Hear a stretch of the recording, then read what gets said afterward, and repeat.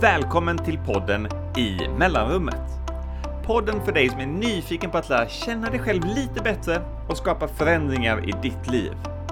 Här får du avsnitt som är 3-5 minuter långa för att du ska kunna lyssna i de hål som uppstår under dagen. Promenaden mellan 2 möten, i kassakön eller när du kommer tidigt till restaurangen innan vännen har dykt upp. Nu kör vi! Jag är egentligen lite kluven när det kommer till att ge tips och råd. Anledningen är att jag vet att vi alla är olika och att det som funkar för mig behöver därför inte funka för dig. Samtidigt vet jag att om det funkar för mig så kan det ju funka för dig.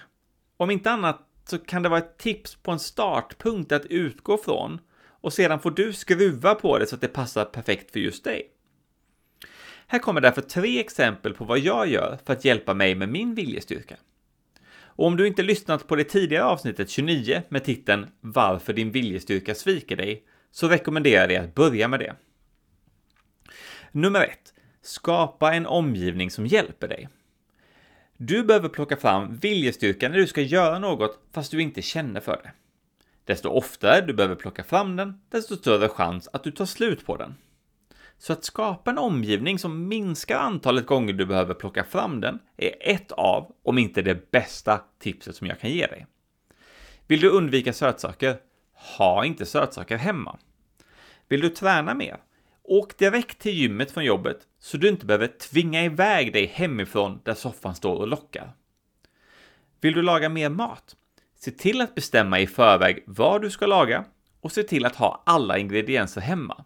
Så du inte behöver tvinga iväg dig till affären också utöver att laga maten. Nummer 2. Minska antalet val du gör under en dag. Hjärnan behöver energi för att fungera. Och det är inte bara viljestyrka som tar energi från hjärnan.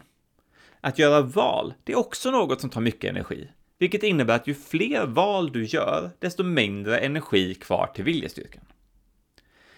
Välj ut dina kläder kvällen innan så du inte behöver göra valet på morgonen. Välj ut 5 recept på matlådor som du använder när du lagar mat istället för att varenda gång välja mellan 10, 20 eller 30 olika alternativ. Handla samma matvaror och märken varje gång istället för att lägga energi på att utvärdera olika alternativ varenda gång. Och det 3:e tipset, prioritera din sömn. Det hade varit direkt tjänstefel av mig att inte nämna sömn, även om jag är övertygad om att du redan vet om det.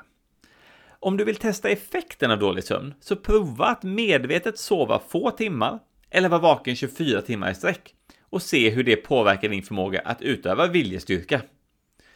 För min del funkar det fantastiskt att använda mig av ett sömnschema. Typ 355 dagar om året så är jag i säng vid 21:30 och vaknar utan larm runt 06:30 såväl på vardagar som helger. Mellan 21:30 och 22:00 brukar jag ligga med mobilen och scrolla Instagram eller andra hjärndöda flöden, vilket jag bara gör på den tiden. Det funkar som en slags avslappningsritual och signal till min kropp att nu är det dags att börja sova. Jag ser också till att medvetet inte använda sovrummet till annat än sömn. Jag arbetar aldrig där inne. Jag läser inte faktaböcker eller tittar på min laptop. Jag vill göra det tydligt för mig själv och min kropp att det här är en plats att sova. För mig funkar den här rutinen utmärkt. Jag somnar fort, sover hela natten och vaknar utvilad. Det här är alltså sätt jag använder mig av för att spara på viljestyrka så att jag kan ta fram den när jag verkligen behöver. Var det något tips som resonerade extra mycket med dig som du vill gå ut och prova nu?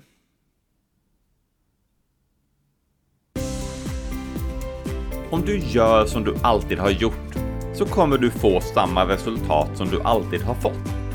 Vill du att något ska vara annorlunda måste du också göra något annorlunda. Det är nu det avgörs vilket värde du får ut av podden. Vad du väljer att göra nu när avsnittet är över. Det är helt okej att lyssna för att inspireras, men inspiration skapar inte förändring. Det är handling som gör det. Det är när du ger dig tid att fundera igenom frågorna, övningarna och tankarna i avsnittet som du kan börja lära känna dig själv bättre genom nya insikter. Sen när du går ut och agerar på dina nya insikter, då börjar du skapa förändring. Så, vad är ditt nästa steg nu?